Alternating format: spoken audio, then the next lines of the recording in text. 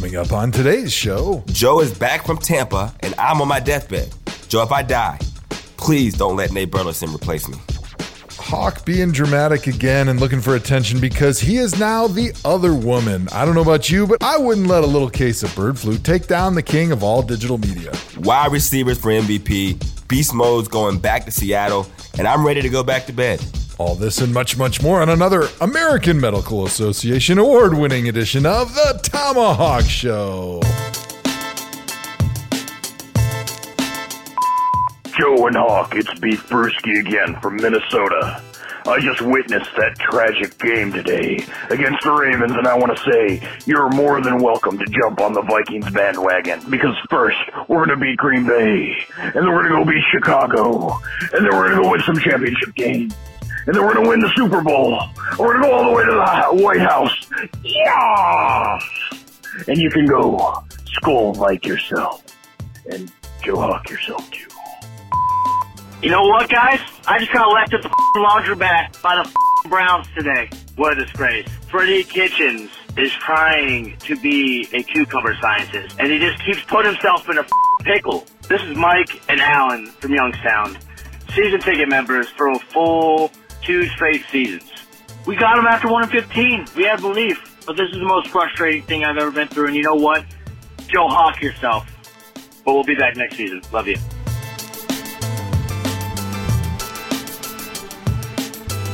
Welcome to the ThomaHawk Show. I am your humble co-host, Joe Thomas, and I know you're used to hearing the great, deep baritone bass voice of Andrew Hawkins right here at the top, but I'm actually sitting in the host seat here today because our man Andrew Hawkins, unfortunately, he's been stricken with the worst combination of Ebola, flu, cold that you could possibly imagine on the face of the earth, and he will be reporting live from his hospital bed in the ER. Mr. Hawkins, I got to bring you in. Can you confirm that you were recording this great episode of the ThomaHawk Show live from your hotel room ER bed? Yeah, I just convinced my family not to pull the plug. I am in my hospital bed. I have felt the worst pain that I've felt in a very long time. I don't think football I've broken limbs, separated shoulders, cracked ribs, concussions. I don't know if any of that pain comes close to competing with what I've been feeling for the last 3 or 4 days. The doctor told me it was the flu, and I'm like, this can't be the normal flu. What small tribe did this knock out and somehow got reincarnated in me? But he was like, no, it's like the run-of-the-mill flu. It's been going around. So I'm sitting here in the hospital drinking water. I'm not really in a hospital. I'm actually at the uninterrupted offices contaminating all the stuff while they're on Christmas break. I'm sipping water and honey, literal honey. I warmed up honey to try to get through this episode. There was too much good shit to talk about for me to sit this one out. So this is me not calling off of work, reporting to work to do my damn job, like Bill Belichick would say. Oh, wow. That's a bold take because you actually did call off from yesterday's pod. Usually we're recording on Sunday night, and we pushed her back 24 hours to hopefully give Hawk a little bit of time to recover from the bird flu that struck and killed all of Asia, and it was doing its best to incite a riot air on the West Coast in the uninterrupted office. But I think we can do our best. We can get through this, and we can dominate the greatest ThomaHawk show in history. You know what? It's not always about, I don't even know what I'm talking about. All right, next thing we're talking about, Joe. Go. All right, well, hey, if you want to interact with our show, make sure that you hit us up on Reddit, Twitter, Instagram at ThomaHawk Show. Join the Facebook group, ThomaFlock, or you can call the voicemail line and annoy us by leaving us a message at 440-628-1376. Of course, we always have a uninterrupted YouTube show, except for when Hawk is in the hospital, because there's lots of HIPAA violations that you got to watch out for. So check us out next Sunday for the great YouTube show. But anyways, I think it's time for a holiday edition of Thoma Headlines. No. Hold on. Before we get to Thoma Headlines, I'm not going to let you just skip over the fact, because let me paint a picture for you, Joe. This weekend, my temperature, and this isn't a joke. This isn't me yelling out that we've won Oscars and Emmys. My temperature got up to 103.8 before I went to the hospital, right? Toughness. So I'm sitting there with a 103.8, and I'm still trying to fight it off like a man, because that's what you do. When you're a football guy, this is what you do. There's no such thing as injuries or days off. You fucking fight through it, okay? So I'm sitting at the house, and I'm like, my boy is calling the game today. I told my wife, who was begging me to go to the hospital, I'm like, no, not until after this game. And I'm not going to lie, I was half dead during the game. I was in and out. But from what I've seen, I'm like, Joe Thomas did a bang-up job. Ooh. Monday Night Football isn't far past where we are. So, Joe, I'm going to tee it up to you now. How do you feel about your performance of calling your very first NFL game on nationally televised television? Is that a right thing? The nationally televised television was a big deal for me. The 1 o'clock start for Bucks Texans got me a little nervous because, as you know, once the college football season's over and all the NFL buys are finished, the NFL does a 3-slated Saturday schedule. And I was lucky enough to be selected for the early game with Rich Eisen and Nate Burleson, 2 excellent professionals. Truly, they are some of the best in the business. And I am merely a humble rookie trying to climb the ladder of success in the media world, a la Andrew Hawkins. And I have never in my life called an entire football game. Yes, I did audition for the Monday Night Football job a year ago and the Thursday Night Football job, but that was before I'd even had any interest in getting into the media world. And so I didn't even call an entire game during my audition. I just called a half, and I really had no idea what I was doing whatsoever. At least this time along, I had a little bit of background being that I did Thursday Night Football in the pregame role and the postgame role this year, and also got a little bit of coaching going into this week. I didn't get an opportunity to practice, but at least I had an opportunity to meet with Jerry Madelon, who works with the NFL Network talent, and can kind of give me just a little idea of how to prepare and how to study for this role. So when the lights came on and the show started, it was sink or swim and learning on the job as pure as it possibly can get. And I felt like after the first quarter, I kind of got into my groove, and I feel like the 3-man booth can be a little bit tough because it's a little hard to know when to talk and who's going to take what comments.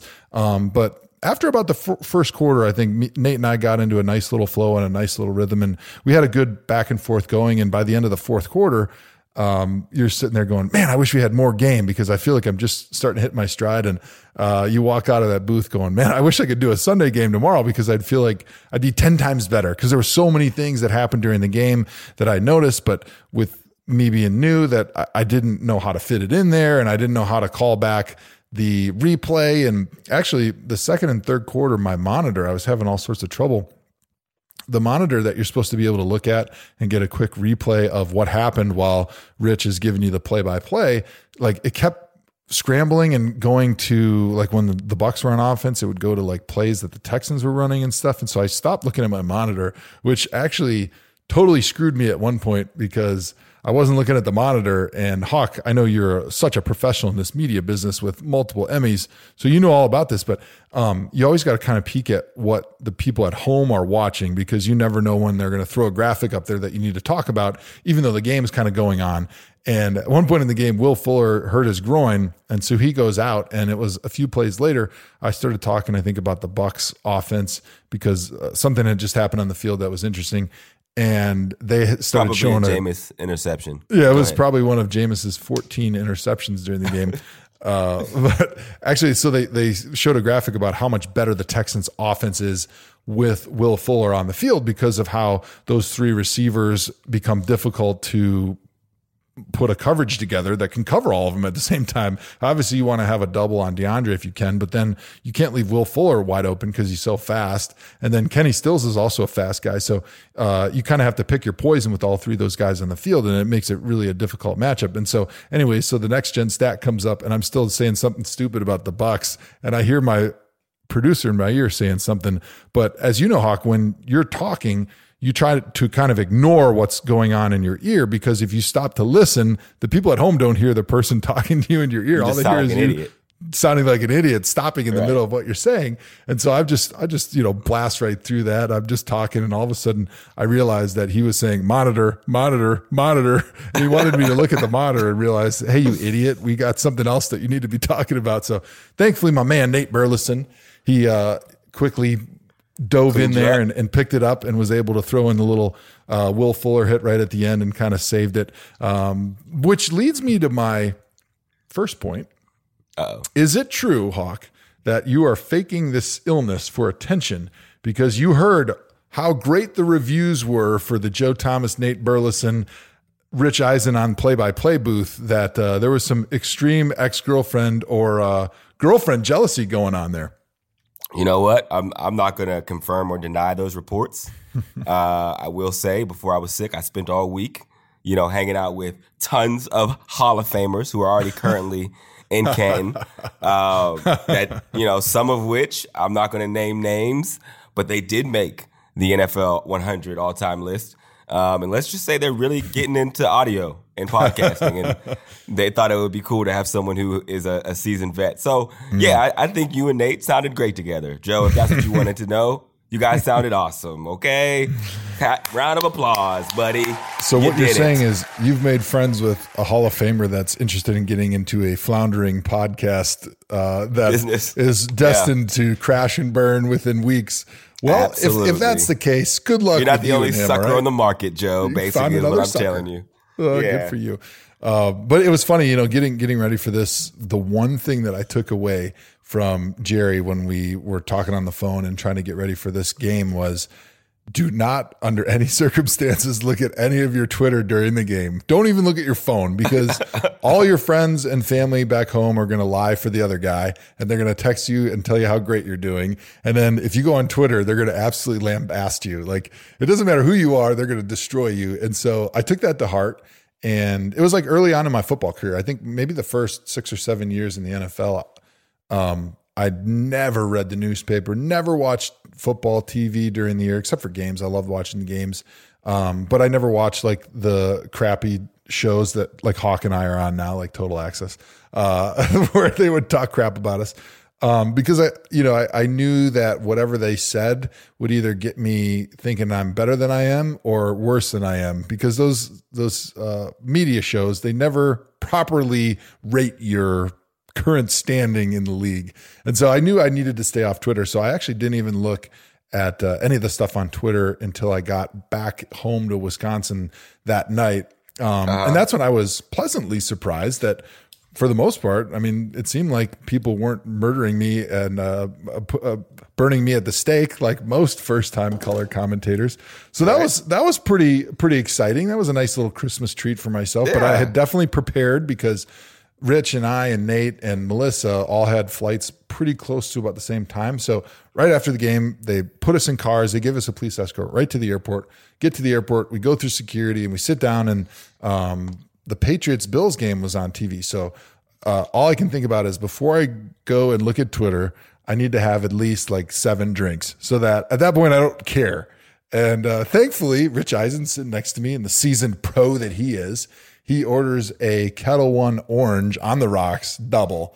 And so him and I smashed about 3 or 4 of those before my flight. And so by the time I landed, after a couple more on the plane, because God bless the NFL Network, they put my 6'7" ass in first class, which is amazing. So the 2.5-hour flight from Tampa to Wisconsin, I was enjoying a nice first class flight and plenty more drinks, plenty beers on the plane. So I landed, and I was well lubed to be able to handle the hate on Twitter. And to my pleasant surprise, it wasn't that bad. It wasn't that bad. You're always going to get a mixed bag of treats when you look up Twitter. It doesn't matter how great you do or how bad you do.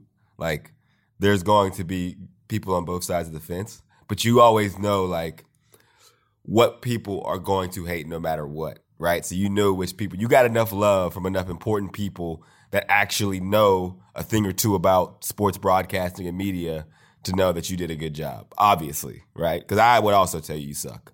Like, it would have been the first thing I text you. Yeah, you're exactly like Steelers fans. So here's how I split the Twitter thing up. And as you know, like in football, when you're on the field, you kind of know if you did good or bad. especially the next day, you sit down in the meeting room and your coach gives you basically a report card where every play you had will tell you exactly, did you use the right technique? Did you block the right guy? And did you finish, basically? So those are kind of like the three things. Like, did you do your job, essentially, every play? So you know exactly where you stood, and you can compare that to every single week based on if you use a percentage of how many plays did I do my job and how many plays did I screw up. So you know right away like how you did. But in the media world, it's so bizarre and weird because everybody is so sensitive to feedback, it seems, especially the guys that never were football players, and they can't handle it. And so like producers and people that are your bosses, they never give you legitimate feedback. So you never hear like, oh, this is what you could do better. This is what you did well. All they ever tell you is that was great. And so you never really know how you actually did. So that's why I think like everybody in the media world is so obsessed with like their Twitter stuff, because that's the only place where you actually get feedback. And I think, you know, if you go to Reddit or some of these other places, I think you can get some feedback too. But it's important to understand that there's a bias that exists out there. And so you got to remove those biased people right off the bat. So if you were from Cleveland, I didn't even look at your stuff because I knew you were going to say how great it was. If you were from Pittsburgh, you were in Hawk camp. And I knew you were going to say how horrible it was. So I immediately removed those mentions right away. So I kind of had like a little middle section. If you were from a non-AFC North locale, I put a little bit more weight into what you had to say about it. And by and large, I felt the feedback that I appreciated the most was the fact that a lot of people said it didn't sound like I was trying to give them like too much analysis. And I think that was one of the things that as I was getting ready for the game, talking to people that are in this business professionally and they know what they're doing are saying is too many announcers and commentators right now want to sound too like in the weeds commentary-ish. And they don't just talk to every fan, right? And I think my brand, what Nate and I were trying to sell, if you're selling something, is just, hey, Nate and I are sitting at the bar stool. We got beers in front of us. We're watching the game, and we're allowing the 75 people that are actually watching the Jameis Winston dumpster fire come into the booth with us and enjoy our commentary on the game. We might entertain you a little bit. We might educate you a little bit, but hopefully we all have a good time and we have fun doing it. And actually at one point, Rich had consistently messed up the Winston and Watson, and he was going back and forth on both the quarterbacks. I did notice because I think it was Jameis Winston was throwing passes to a receiver named Watson, and then the other side obviously was Deshaun Watson. And so he kept screwing that up. He made a good mention about it's a new drinking game. And the next time he messed it up, I said, drink on air. And I was wondering if anybody in the ThomaHawk would recognize that because it's eerily similar to the ThomaHawk drinking game, the Kyle Shanahan drinking game. So I kind of had a little chuckle on that one. And hopefully the members of the ThomaHawk that were listening were enjoying that. Well, I mean, there's a common theme for you. You care about everything that you do. And also, whenever there's places that you can improve on, we just make a drinking game out of it. So that's awesome. You're an alcoholic, but you're a very, very good sports commentator, Joe. Congratulations, man.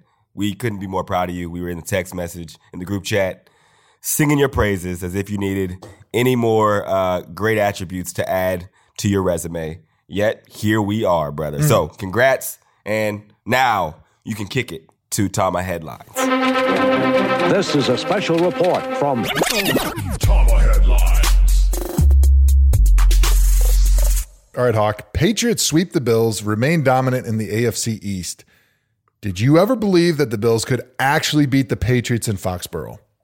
No, I never believed that the Bills could beat the Patriots in Foxborough, but they actually did encourage me in the way they played because they made it a lot closer of a game than I thought. And I do feel like the tide is going to turn there soon. Everyone's already talking about like, oh, it's a down year for the Patriots, blah, blah, blah. The record is still incredible. They're still going into the playoffs with a ton of momentum.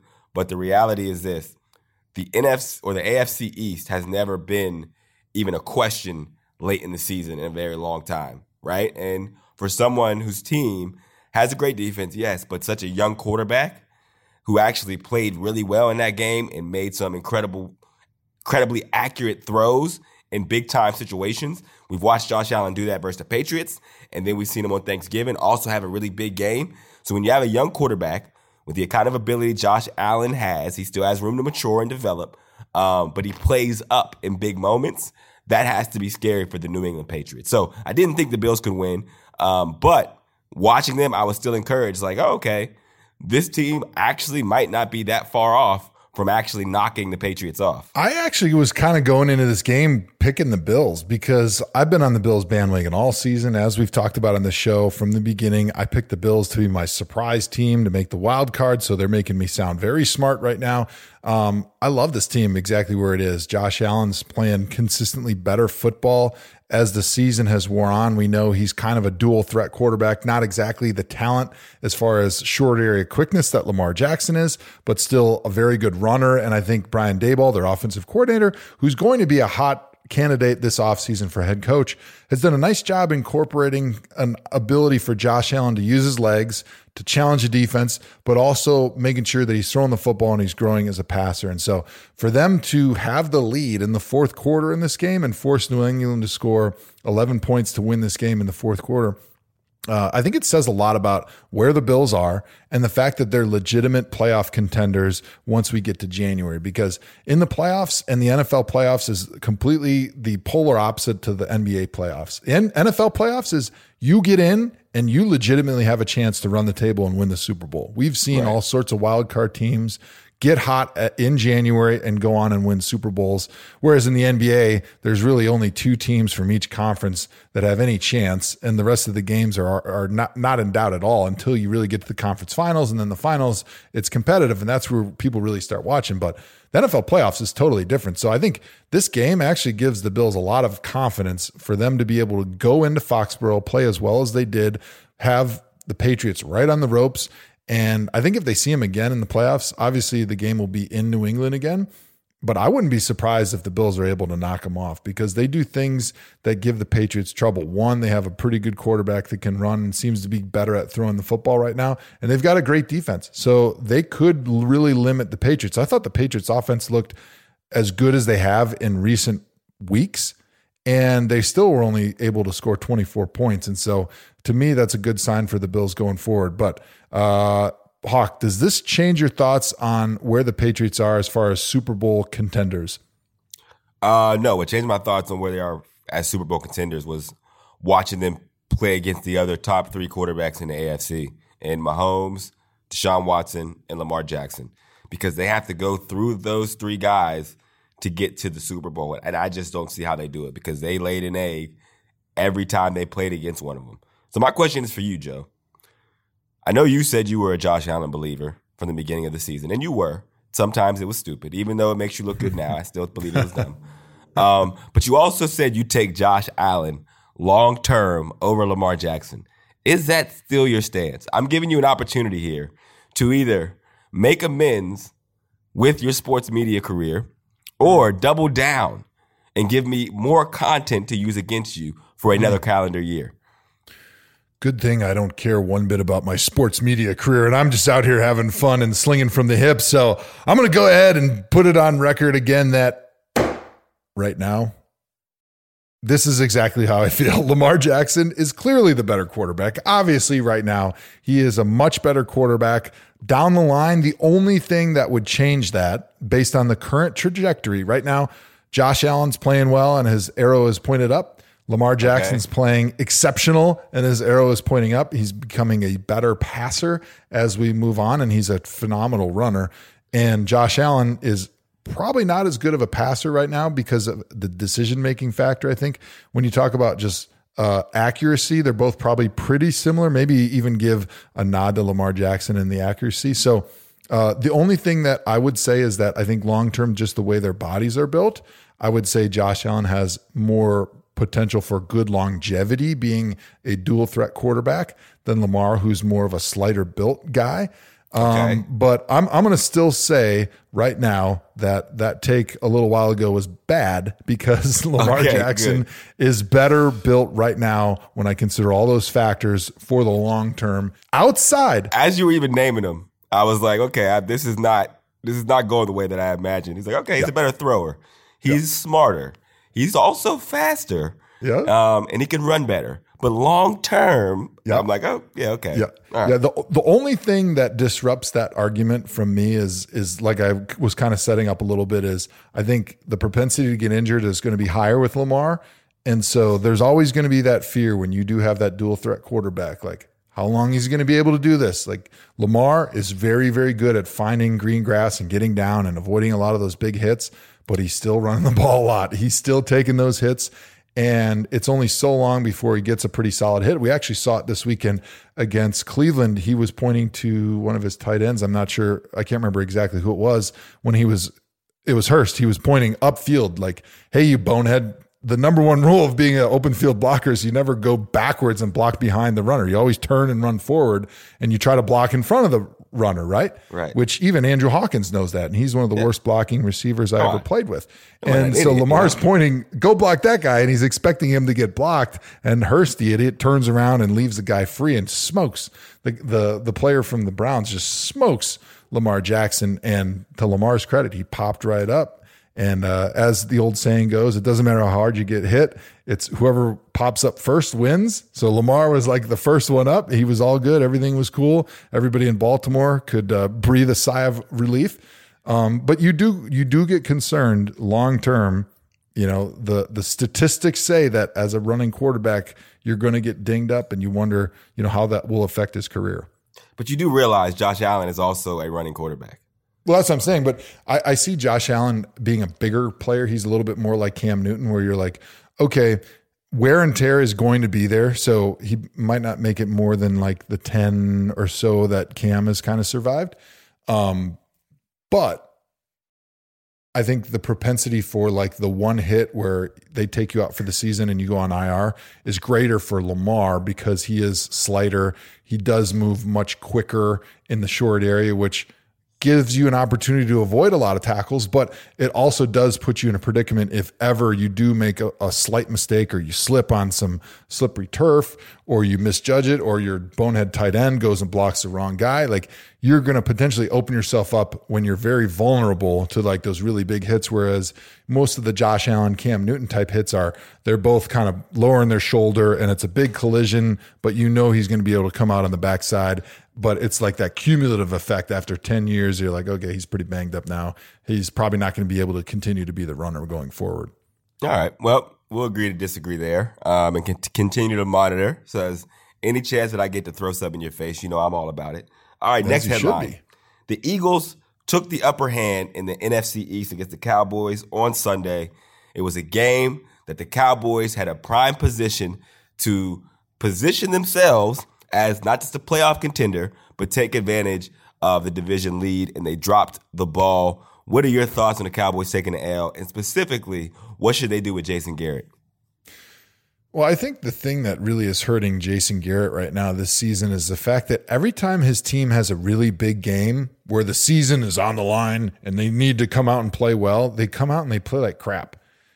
We saw it this past weekend in Philadelphia. When I did their Thursday night game in Chicago, they did the same thing. And for a head coach that's coaching for his job, you would like to see the best performances, the best game plans, the way that the team is the most motivated are for the biggest games of the year. Like, don't just go and beat up the patsies on your schedule, which is what the Cowboys have been doing. You got to come out, especially down the stretch when you're playing for the division and the playoffs and in everybody's jobs. You want the best version of yourself in those situations. We just haven't seen that from the Cowboys. And so for me, that's a really bad sign for Jason Garrett and this staff. Now, they do still have a chance to make the playoffs and win their division. And if they do that, like I said earlier in the pod, it's all about just making the playoffs. They could still go on a little run and keep Jason Garrett's job. But based on everything we've seen from them this season, I would say at this point, the chances of that happening are very, very unlikely, probably in the 2 to 5% range if you're a betting man.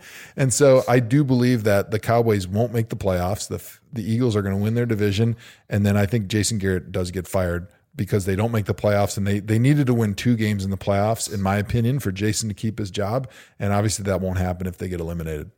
Yeah, I mean, the biggest thing that stood out to me was actually Carson Wentz. A lot of conversation around him and what he's not. He hasn't been playing well. No, he has 0 wide receivers, but in this game, and if you look at the last couple of weeks down the stretch, he's essentially put the team on his back and done whatever he's had to do. He's done whatever he's had to do to get W's and keep them in position. So now they're one win away from going to the playoffs. And it's really a kudos to him. And we talk about those top-tier quarterbacks. He continues to prove that his name belongs in that category. Because when you look at the wide receivers he had, man, he was literally making sugar out of shit. And the Cowboys, because of that fact, that's why the Cowboys should be ashamed of themselves. You talked about coaches being motivated in big games and putting their best stuff on display. That's why I've always hated the Steelers. Like growing up in Steeler country, I had to root for the Bengals because my brother played for them. And then obviously getting to the league, playing for the Bengals, playing for the Browns. All my friends, my family are Steelers fans. So there's always just been like a hate in my blood for them. I've always respected them, and you have to because they've done so incredible over the history of football. But I hated them. So what I love about Mike Tomlin is when it's a big game, you can tell by his demeanor that it's a big game. You can tell he's trying to elevate his coaching to match the intensity of that game. And not every coach is that kind of way. So I'm not asking for Jason Garrett to show me emotion because Bill Belichick also doesn't show emotion, but you can just tell his focus is at a different level in these huge games. And I never see that with Jason Garrett, right? There's never in the big games, Jason Garrett shows up in a different way, right? He elevates his game. And he's been there a long time, man. And so now it's like, yo, we've done this experiment. This thing has run its course. You kind of know what you're getting. You're getting 9-7 out of the Cowboys, season in and season out, as long as Jason Garrett is the head coach. I always think that as a team, you kind of take on the personality of your head coach. That's why we never hear anything from the Patriots. There's never a peep from those guys that can be made into bulletin board material, or there's hardly any peeps that you hear from them off the field that becomes drama that they have to deal with in the locker room. If you have a goofball coach that is undisciplined personally, then I think that's the type of team you get. And so for Jason Garrett, he's very steady, which actually I like from my head coach. I don't want a roller coaster type head coach.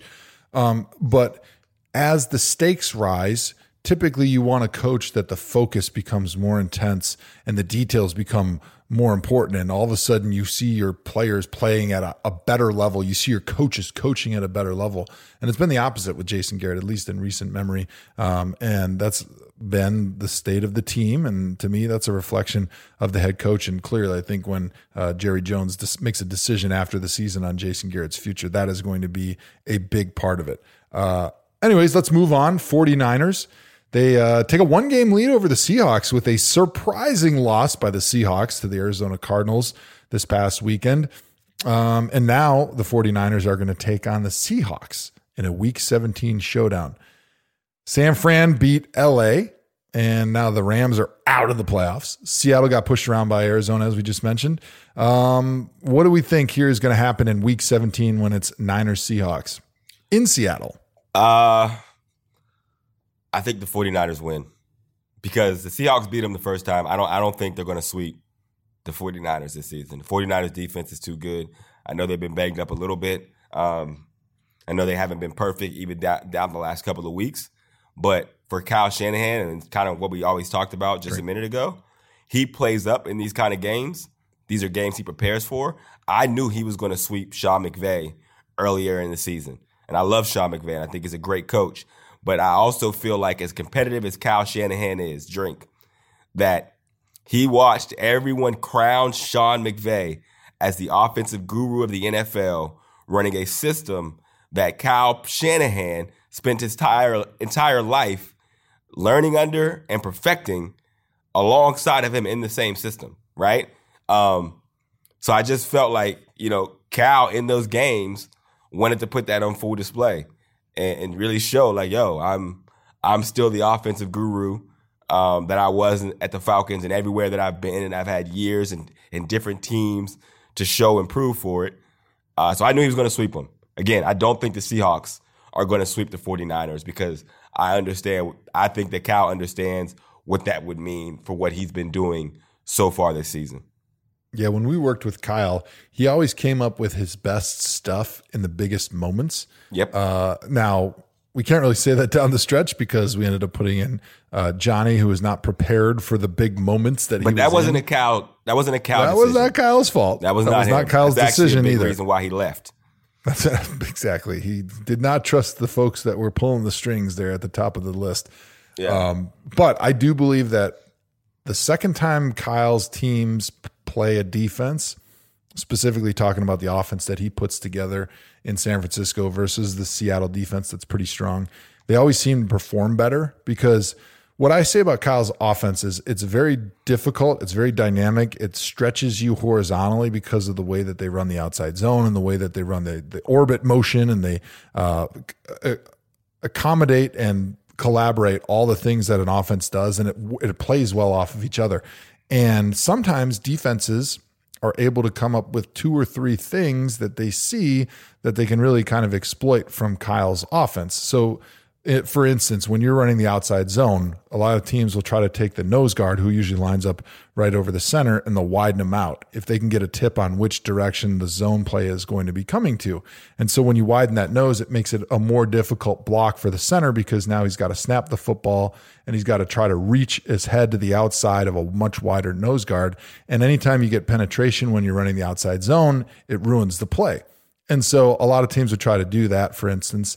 And so the second time around, if you know a team is going to do that, it just in this case, you can do different things from a protection and a run game standpoint to be able to take advantage of that. So it's like, okay, in chess, I know what your move is now. Now I know how to counter that. And so going into these games the second time around, a lot of times Kyle will have the counter ready, and there's just not that many answers for Kyle's offense. And so once you realize what a team is going to try to do to attack it, Kyle's really good at coming up with the counter punch. And so I agree with you that I think the 49ers are going to win this, but also the reason that the Cardinals beat the Seahawks this weekend wasn't because the Cardinals are just some way better team than the Seahawks. No, Seahawks have had a rash of injuries at the running back position. They lost their top 3 running backs, including Chris Carson, who's a stud. Got to watch him in person earlier on in the season on Thursday Night Football, and he was just steamrolling people. He's a great back in that system, and he's been playing well all season. So that's going to be really tough because he's done with a hip injury for the entire season.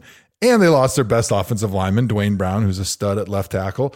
So they were really reeling in this game, not to mention losing Josh Gordon to suspension and defensive tackle Al Woods to suspension. And so anytime you have these cluster injuries at positions, especially towards the end of a season, it becomes really hard because now you're going to have to replace those guys with players that haven't been on the roster very long. Right? If you have an injury, if you have like one injury at running back, you've got a guy who's the backup who maybe hasn't played as much, but he's been in that system all year. He's been working with Russell Wilson or Russell's backup. And so he knows what the expectations are. He knows the offense pretty well. But if you have 3 injuries at one position, whether that be running back or left tackle or center or defensive back, whatever it is, now you're pulling guys off the street at a point in the season when there's not a lot of guys on the street that can really do much to help you. And so for the Seahawks to have those type of injuries right here at the end of the season is really unfortunate because they were playing really good football. And I love what Russell Wilson was doing. And I think for the Seahawks to have any type of hope in the playoffs to be able to make a run,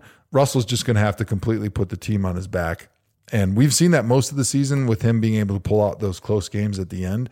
But this is going to have to be, all right, no more run game. We're going to run when we have to. But Russell, it's your ball. Here's the keys to the Lambo.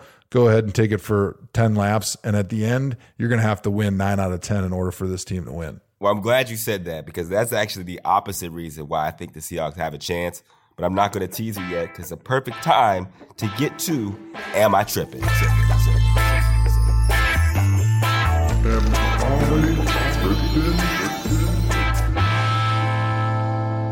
Guys, the Chiefs dismantled the Bears in Chicago on Sunday night. Everyone is talking about the Ravens, but am I tripping, or are the Chiefs a sleeping giant in the AFC playoff picture? You are not tripping. Actually, this is something that I've said for a couple weeks. The Chiefs are just positioned perfectly right now for a great run in the AFC, and this is why I think the Patriots don't have a chance to make it back to the Super Bowl, is because when Patrick Mahomes got hurt, everybody just wrote them off because everybody saw the severity of the injury on the field and just assumed it was an ACL or something really bad where he was going to be gone. And instantly in everybody's mind, they wrote him off. They said, oh, the defense isn't good enough. And without Patrick Mahomes, they got no chance. All of a sudden, Patrick Mahomes comes back a couple weeks later And now he's playing as good as he was in the beginning of the season, or even last year when he was the MVP. The defense all of a sudden woke up and started playing good football. And this is now a team that's under the radar, which I always think that the teams that are playing their best football in December, which right now the Chiefs are, that are under the radar that people aren't talking about, always have the best opportunity to make a run in the playoffs, because the playoffs, everything gets heightened and ratcheted up. And you're never going to overlook a team in the playoffs. But I still think that to be able to get the most out of your players, you got to let them think that they're playing the biggest, baddest wolf in town. And that's what the Patriots have always excelled at doing. And right now, even though we know the Chiefs, how great they are, they don't have that reputation where everyone's just thinking, oh, the great Chiefs right now. And so you match them up against 2-3 teams in the AFC, they really have an opportunity to kind of sneak up on people because of what happened to them in the middle of the season. Well, I don't think you're tripping either. Because I think the NFL is changing. And I don't know if it's actually changing, because now that I'm thinking about it, I mean, Tom Brady, he's the best because we know that when he gets in this situation, he takes over, right? If you look at like the NBA, right? NBA is a player-driven league. You sign up, you go watch, you want to see certain players ball out in the playoffs. You want to see those players take over. And you know that whatever player could take over the longest in the playoffs will most likely win a championship, whether that's LeBron, whether that's Kawhi, whether that's KD. You know, when those guys are sitting, people aren't showing up to the games, right? But I'm not even a Warriors fan, or I'm not even a Raptors fan, but when Kawhi was playing, I was turning the TV on to watch him, right? Because it was like, yo, this is special. I want to sign up to see. Football is now getting into that conversation. And Patrick Mahomes is one of those guys, right? I don't care if you're a Chiefs fan. If you're a football fan, you're watching somebody throw the ball the way he does. He's a guy that you're like, damn, I just want to see the guy play. I want to see him throw a no-look pass in the red zone because I've never seen that before. You know, Lamar Jackson. You're showing up to see Lamar Jackson play because it's different. He is a guy that is doing things you've never done, and you understand that once he's hot, he's almost impossible to stop. So when you get into the playoff scenarios, yeah, you talk about if the Chiefs face the Ravens, I can't sit up here and say, oh, the Ravens are going to smash them. That's not the case. Because if Mahomes is on its peak Mahomes, he's impossible to stop, right? So Lamar has to also be peak Lamar, and the defenses have to be peak defenses. So I agree they're contenders, and it's because there's just certain guys on the field that have just elevated their game larger than we've seen so early in their careers. All right, next one, guys. Michael Thomas broke Marvin Harrison's record for catches in a single season with a full game to spare. He has 145 catches. He's a 99 in Madden, but he has almost no chance to win the MVP award this year. We've seen Calvin Johnson catch for over 1,900 yards. Randy Moss caught 23 touchdowns. Am I tripping, or will a wide receiver never, ever win the NFL MVP award? A wide receiver will win the MVP award. It's just going to take a while, especially now, like we just talked about, because quarterbacks are so good. If this was maybe 2017, where I feel like the quarterback play was pretty terrible, with the exception of the normal cast of guys that are always good, and he was doing this, I think it would have been enough for them to say, oh, well, we've seen the other guys win MVP awards. He's doing something new. He's doing the best that we've ever seen at his position, and it's not tied to one quarterback, right? Because if it was Drew Brees throughout the whole year, they would just pat Drew Brees on the back and say, good job for helping him do that. But this is a guy who did it also with Teddy Bridgewater. It's just that he also did it in a year where we have Lamar Jackson, where Russell Wilson is still playing lights out with the exception of the last game, and where guys like Patrick Mahomes have raised the bar so much that, like you guys talked about, in a season where he's still done really good, we're just like, it doesn't impress me as much as last year's did, you know? So I think a wide receiver still has a chance to win it, but I don't think other positions do. If a kicker has the best season a kicker can ever have, he won't even be mentioned in MVP. And the same goes with left tackle. So I want to do a petition to just eliminate those positions altogether, because there's no point of having them if you could be the best all time at something that we've ever seen and nobody care. Wow, very hot take there. Here's why you're wrong. So a receiver will never in my lifetime win the NFL MVP, because until they're the ones that are taking the snap, it's always going to take a quarterback distributing the football and allowing them to do great things that would give them the MVP award. And you have to have an MVP quality quarterback getting you the football to even give you that opportunity for us to recognize that you're having an MVP quality season as a receiver. So without a quarterback thrown to the receiver, there's no chance the receiver ever gets noticed. And without A, you don't have B. Without the quarterback, you don't have the receiver. So therefore, the receiver can never win the MVP. Well, I mean, yes, I get what you're saying. That's why the stars did align for Michael Thomas this year. Because to be honest, he might finish second in MVP voting. There's a chance that he finishes second, right? And we also seen recently where Aaron Donald finished top 3 in the MVP voting. And for a receiver, it has to be the stars aligning where your incredible quarterback gets hurt for 4 to 6 weeks and the backup comes in and you raise your level of play in that time for people to say oh, okay, you really are the one making all the fireworks here. Otherwise, they'll just give the love to the quarterback. So, I mean, I don't know. But you're always going to have another quarterback somewhere else in the league that's probably having a great season, and the quarterback just has that much more influence over the success and failure of a team than any other position on the field. That's why it's largely a quarterback position award. Right. And so the improbability of having no other quarterbacks in the NFL worthy of an MVP and having the quarterback on your team that's the stud being hurt for 5 or 6 weeks and you still having an incredible season as a receiver is so small. I don't ever think it's going to happen in my lifetime. Well, I mean, every 5 years a running back wins. So what are you saying? Running backs will never win MVP again? No, because all a quarterback has to do in order for a running back to win the MVP is turn around and hand him the football. I could be the quarterback for Adrian Peterson the year he won the MVP, right?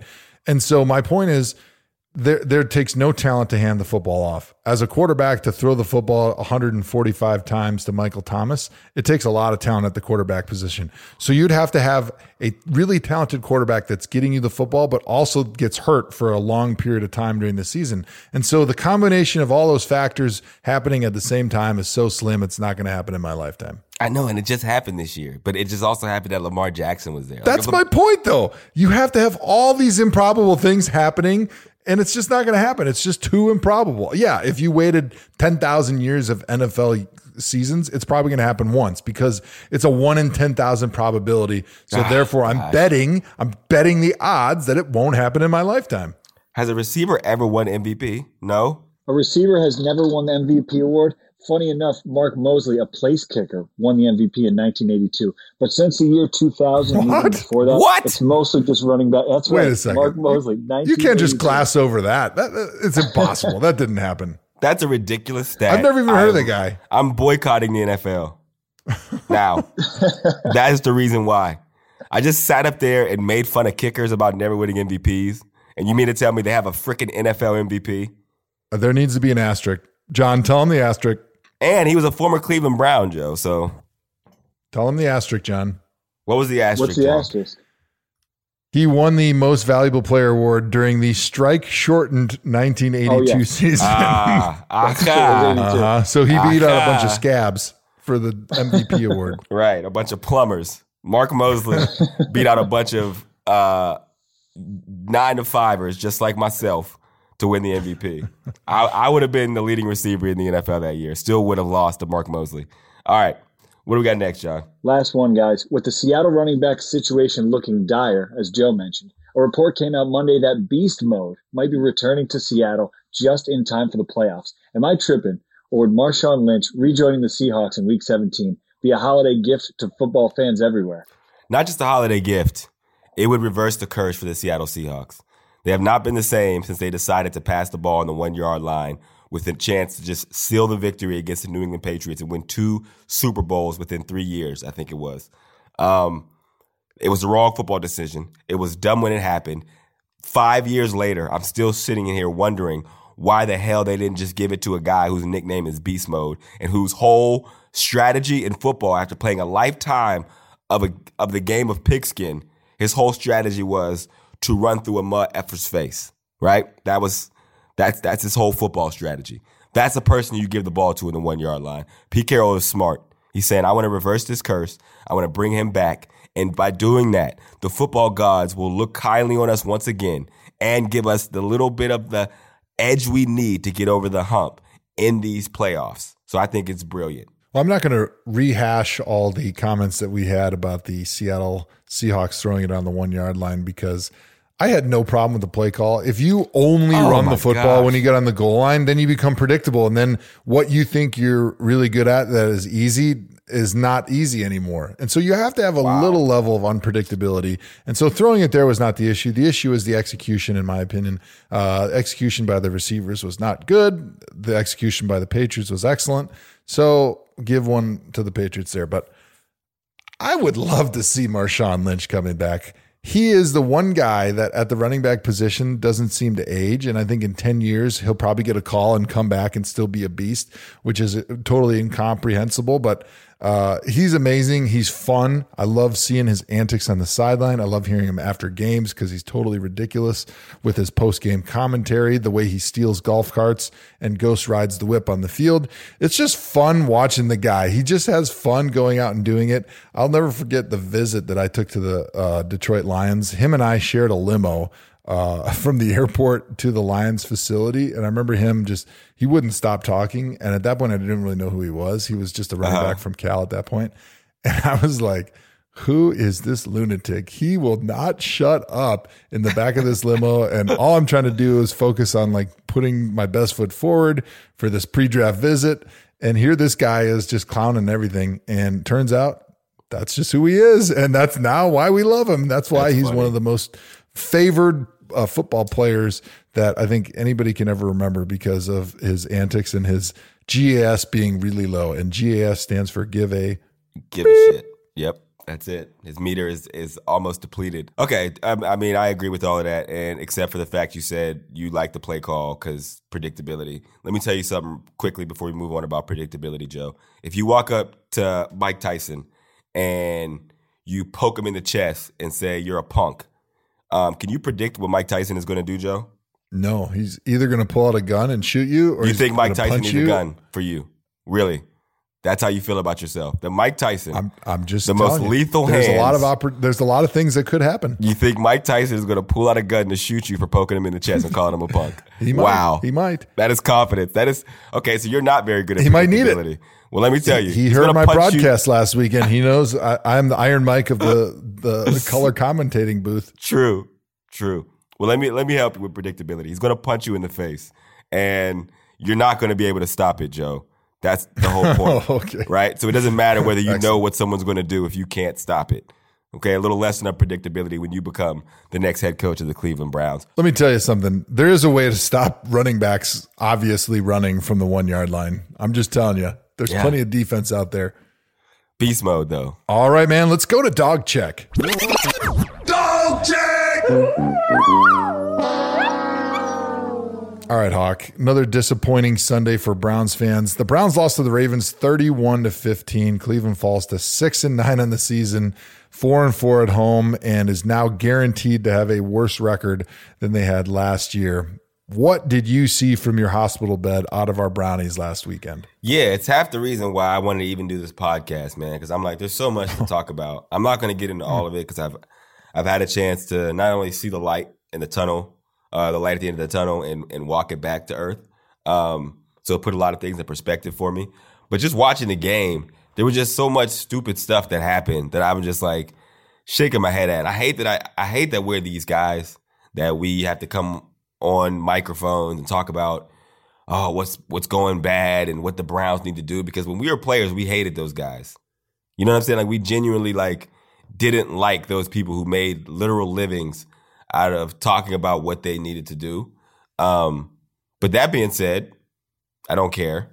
After I thought about it some more, after I was on my sick bed this week, and I'm like, it's not that hard. That's the Hawk we love. Yeah, I mean, the one that doesn't my care. biggest issue came early on in the game when, we talked about all the scenarios, right? And Dustin Fox tweeted out about everything that needed to happen for the Browns to make the playoffs. Yes, I'm optimistic, but I try to be realistic as well. It wasn't that far-fetched. And in last week's game, everything happened that we needed to happen except for the Browns winning. And most people say, well, it's the Ravens. It's one of the best teams in the league. That was far-fetched anyway. Well, yeah, maybe. But then again, the Browns already whooped their ass earlier in the season. And up until 2 minutes left in this game, they were playing them pretty well. So when the Ravens took the lead to be 7-6 with like a minute and 20 left, the Browns got the ball back. And we've seen this happen before. This actually happened in the Seahawks game too, where the coach should probably run the clock. Besides the fact you have Nick Chubb and you need to be running the ball anyway, just run the clock to get to halftime. We throw it 3 times, incomplete, give them the ball back, and they go back down and score right again to go into halftime up 14-6, right? Like, that's a big deal. Those are coaches' decisions that put your team in a bad spot. And we talk about this all the time. If you're a player that is like, yo, I'm giving everything that I got, you have to do your job as well, because we all have a job to do. That kind of stuff would piss me off if I was a player. And I talked about it before, but when I was with the Bengals and we were playing the Bears, I think the opening game of the season, we had just signed James Harrison, and Jay Gruden did the same thing. When we got to the locker room at halftime, we had to stop James Harrison from trying to whoop Jay Gruden's ass in the locker room because he was that mad. What? Like, I'm talking about as we're going into the locker room, he's yelling like, are you fucking kidding me? Why didn't you run the ball? Are you serious? Because we threw it 3 times, punted it. They went right down and kicked the field goal. And James was pissed. This is the guy who's been to the Steelers for 2 decades. He only knows in his mind, in that situation, you help your defense out. You just get to the locker room. So run the ball, run out the clock. Don't try to score with 1 minute and 10 left from your own 20. Just get to the locker room, regroup, and let's get it going in the second half. So we got in the locker room, and it literally took multiple players holding him back because he was trying to beat up Jay Gruden at halftime. Now, I'm not saying that that's sane by any stretch of the imagination, but what I am saying is... Well, James is not sane. No, but as players, again, you expect your coaches to also put you in a position to win. That wasn't putting them in a position to win, and it began the route after that where, Lamar just continued to do what Lamar was doing. Maybe they wouldn't have stopped him anyway, but that coaching decision right there, you can tell, clearly affected the game. Yeah, that was disappointing for me because the Browns defense had largely done a great job bottling up Lamar Jackson and the Baltimore Ravens offense, which was really the question mark coming in because the Browns defensive line is kind of a shell of what they look like at the beginning of the season, losing Myles Garrett to suspension and Olivier Vernon to a knee injury. And so when you lose both your stud defensive ends and a 4-3 especially, where those guys are expected to play run, pass, whatever, 3 downs, they're out there the entire game. To lose both those guys is really tough. And when you're playing against a fantastic running quarterback like Lamar Jackson is, you don't have those guys as on the edge to keep Lamar in the pocket to make sure that you have at least some athleticism on the edge to try to slow him down a little bit, give your safeties and your linebackers an opportunity to get up and try to gang tackle him, which is the best way to handle it. You're really at a disadvantage, and they had done largely a really good job up till that point in the game. I think the Browns were up 6-0 at the 2-minute warning. And so they had a really fantastic opportunity to go into the locker room at halftime, up 6-0 on the Ravens, make the Ravens sort of real, and have an opportunity to go out, play a good second half. Hopefully the offense starts playing a little bit better, and you got a chance to win this game and put yourself in position in week 17 to still get into the playoffs against kind of all odds. Wow. And then because of some poor decisions and then poor execution inside of 2 minutes, now all of a sudden you go into the halftime locker room and you're down 14-6. That's just so demoralizing to lose that energy and that momentum going in. And then you got to sit there for 12 minutes at halftime and kind of stare at each other like, what the hell happened? I think even Demarius Randall said it after the game. He goes, we're up 6-0 at the 2-minute warning. All of a sudden we blink and we're losing 14-6 at halftime. And so that can be really demoralizing for a team going into halftime. Right. And it was, like I said, nothing happens in a vacuum, but you want your coach to put you in good position and understand the situation you're in. And when you have the ball and your opponent has no timeouts, but you're backed up, in your own 20 or 30 yard line, it is imperative to understand that if you don't get this first down, you don't want to punt it to a team that's got a dynamic offense like the Ravens. What you need to do is, okay, maybe you're going to pass on first down, maybe even pass on second down. But when you get to third down, it's important to run the football because you need to chew up that clock and give your opponent as little time as possible. So you spread things out and then you run a draw play. And you know what? Kareem Hunt, he's got a pretty good opportunity to get that first down on 3rd and 10. Yeah. But if you throw the football, even if they're supposedly short passes that you expect to complete, there's at least a 25% or more chance that you don't complete it. And now you're punting the ball and giving the ball back to Lamar with over a minute left in the half to come down and score. And so it's just a bad situation.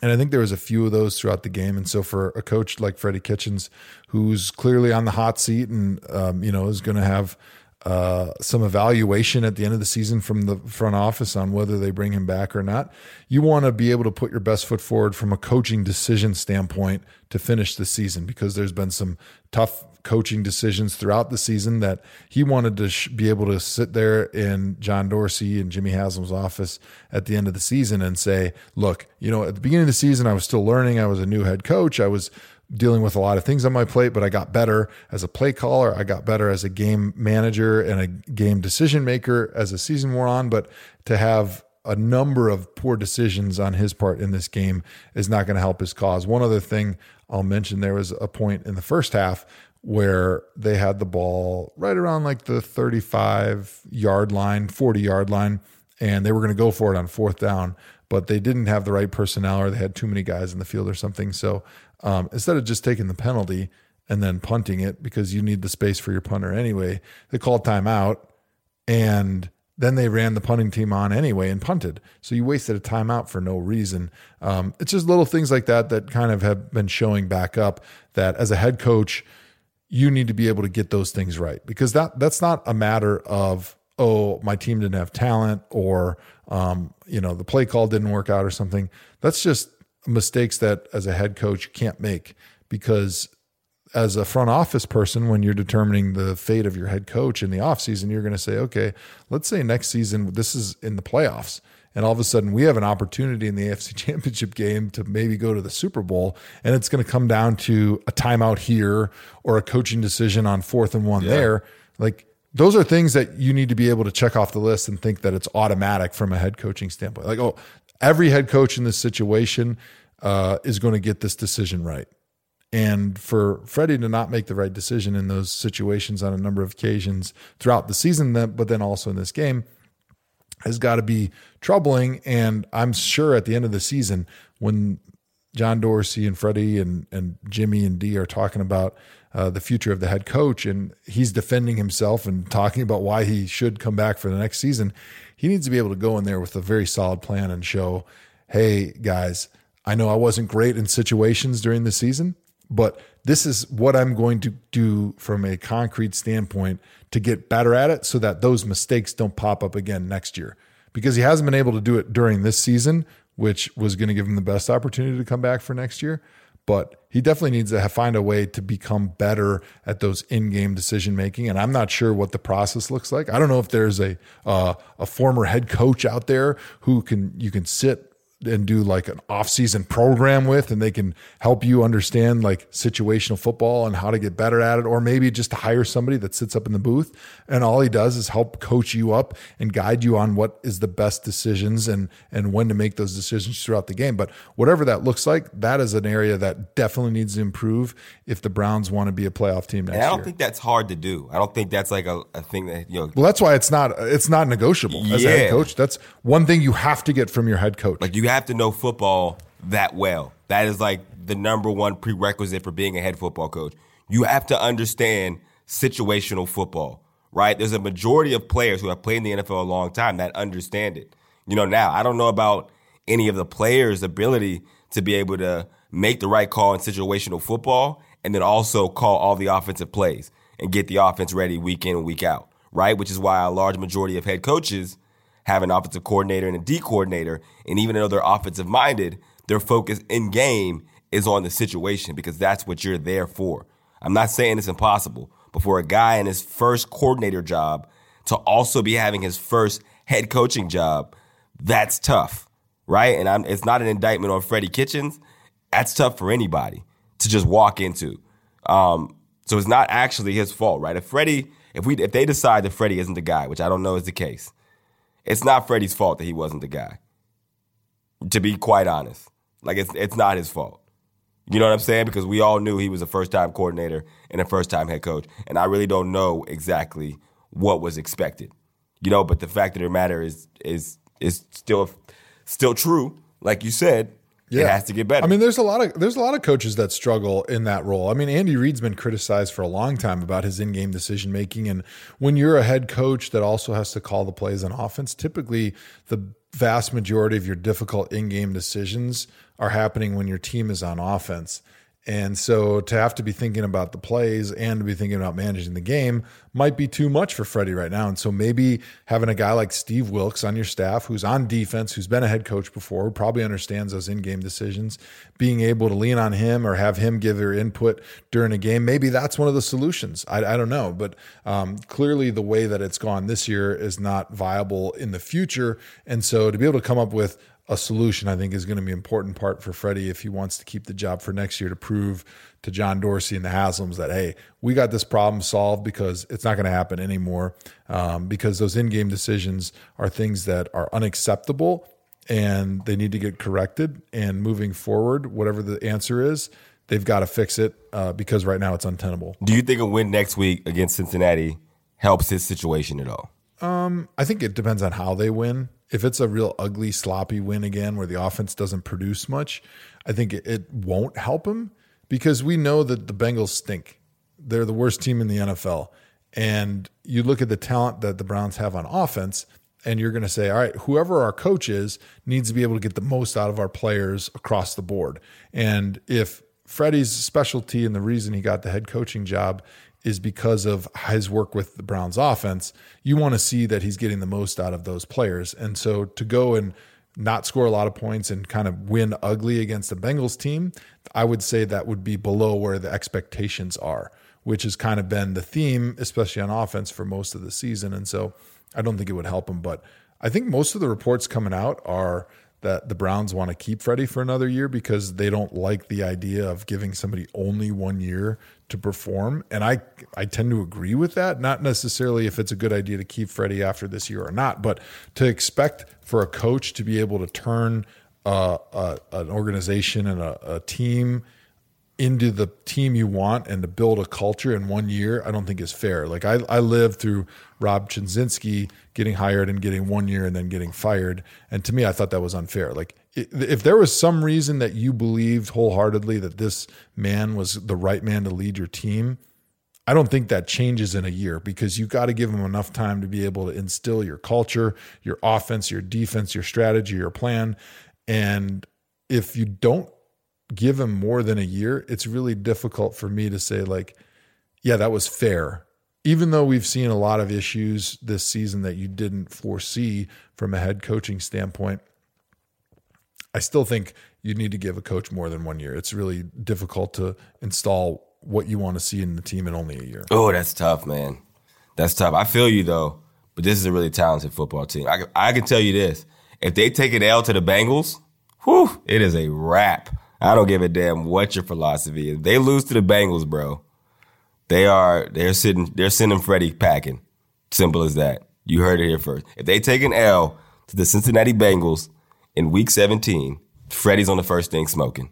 Yeah, I don't think that's exactly a hot take. Nah, it's because I think most people in the country would probably believe and agree with you that losing the Bengals after putting together a 6-10 season when expectations were 10-6 and above would definitely not surprise anybody if Freddie doesn't come back. I'm sick, bro. I mean, my takes aren't. The interesting they're not full health. They're like, yeah. I'm battling through here. Hey, the interesting thing would be if the Browns did keep him around. I mean, it would be really easy. It would be really easy to just not say anything, but they keep putting out these reports that he's coming back for another year. We really believe in him. We think he can turn it around. So I don't know what they would be trying to send from a message standpoint by keep putting that out there at this point in the season if they didn't really believe it. So who knows? Yeah. I guess we'll just have to wait and see. Well, I mean, it would have to come from Dorsey, right? Like Dorsey hired him. So Dorsey, but like you said, if he believed in him, he still believes in him. Because that honestly, I think it looks bad on him if he has to fire him. Yeah. You know? Well, that's exactly right. I think that's a big motivating factor, obviously, of why they keep giving the impression that they're going to keep him around. And if they do keep him around, that'll certainly be a big part of it, is because, John Dorsey, as the general manager, he's made a ton of great moves since he's taken over and remodeled this entire roster and put together one of the most talented rosters in the NFL. But he's also the one that decided Freddie Kitchens should be the head coach. Right. And so for him to admit fault or mistake, that's really hard. I mean, that's one of the hardest things in the NFL, which is just full of egos and full of people that they're the best in the business at what they do in a multi-billion-dollar company. I mean, this is like talking about the 32 best CEOs in the world. You'd be talking about Googles and the Microsofts and the Amazons. These are the top and the best and the brightest in their business. And so for those people to admit mistake is really hard to do. So it'll be really interesting to see what happens in a week from now after the Browns season is officially over and what they decide to do. Especially for a GM who has like your top two decisions to make as in your role as general manager of an NFL team are head coach and quarterback, right? Like you got to get those two right or you won't make it. Right. At some point, you got to nail those two or it's a wrap. So it becomes the age-old question for John Dorsey. Do you stop the bleeding? If you believe he's not the guy, do you say, hey, made a mistake, we're going to make it right? Or do you say, no, I'm going to ride it out? Because ultimately that could hurt your legacy as well. All right. Well, I feel a lot better now with that therapy. I think my temperature has gone down from 122 to 108. My doctor came and checked on me. She was like, I heard a flat line. I'm like, nah, it's just me calming down. So good episode, Joe. We made it through, baby. Well, I'm proud to say that I think we were able to bring you back from the gurney, and you sound great. I can't wait to talk to you again. I think our next episode isn't until next weekend because of the Christmas holiday here coming up in a couple of days. So until then, any final thoughts? Final thoughts. Get a flu shot, ladies and gentlemen. It's not fake. It's real out here.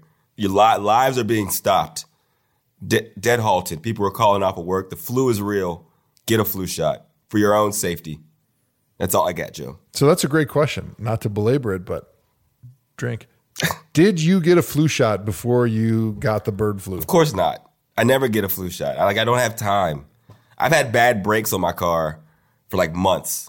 The guy told me months ago that I needed new brakes. And I'm like, they still work. They're fine. Right? But I'm like, I'm going to get to it. And I'm like, you know what? I'm going to get it done. This was 2 months ago. I'm still riding right now. My brakes are squeaking when I stop. So now I'm the guy in the decent looking car that you can hear coming from 2 miles away just because I don't have time to do it. So I wanted to get a flu shot. I just didn't have time. And the flu, he didn't want to wait on me. He wasn't like, oh, let me get the shot first. He's like, no, I'm going to put you on the brink of death. So now I'm like, I definitely don't need to get the flu shot now because I already got the flu. But that's not even the right thinking. I should probably still go get a flu shot. Well, if that's not a great advertisement for getting a flu shot, I don't know what is. So, Hawk, why don't you take us out? Oh, man. Joe Hawk yourself, kids.